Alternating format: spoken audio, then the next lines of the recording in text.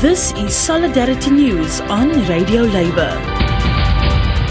This is a Radio Labour report recorded on Tuesday, April 27th, 2021. I'm Mark Boulanger.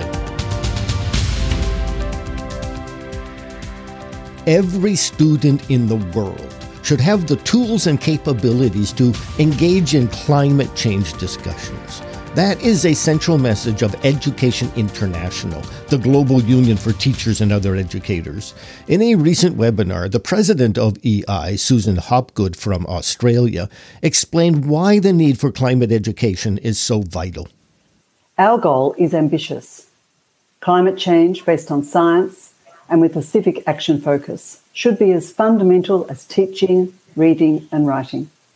The fight against climate change must have an education face and a teacher's voice in every area of the world.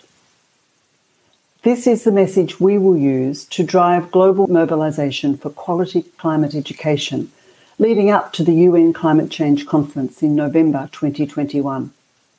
There, we will call on world leaders to make strong commitments to reduce carbon emissions and provide climate change education for all, prioritising both social justice and a just transition. We understand the context of this campaign. We are meeting in the time of COVID, a global health crisis the world's educators continue to meet head-on.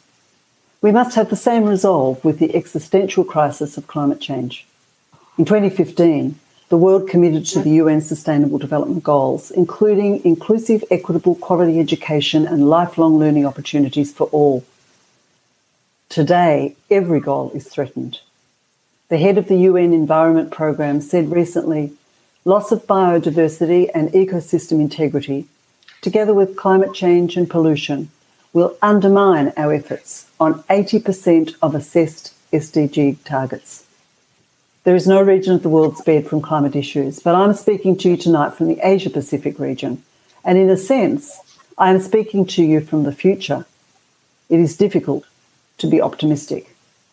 It's early autumn or fall here, too early for storm season. And yet cyclones killed hundreds in Indonesia last week. It follows a year of massive storms with rain measured at nearly a metre in just a matter of days, forcing some 20,000 people to evacuate and more than 150 schools to close. Only a year ago, it was the worst wildfires in recorded history. And 5 of the 10 most endangered nations due to climate change are in our region: Japan, Philippines, India, Sri Lanka and Fiji. It's one reason why the meeting just weeks ago of the Asia-Pacific Climate Change Adaptation Forum was the 7th annual convening. Among the findings, environmental changes are undermining hard-won development gains by using economic costs and millions of premature deaths annually.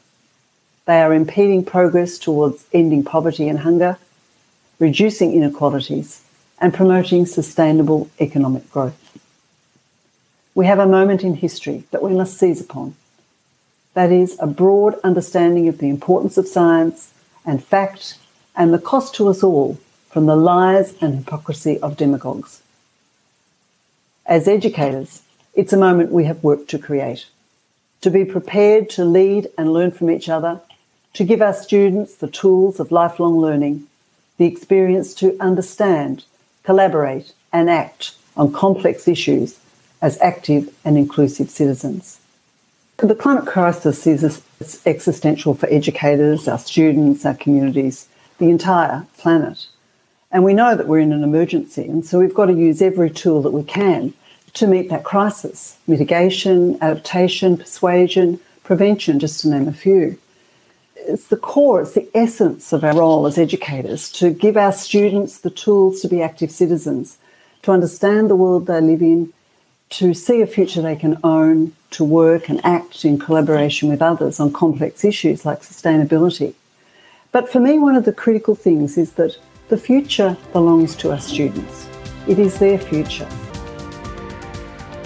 And that's it. International Labour news you can use. I'm Mark Boulanger. Thank you for listening. And remember, it's all about global solidarity.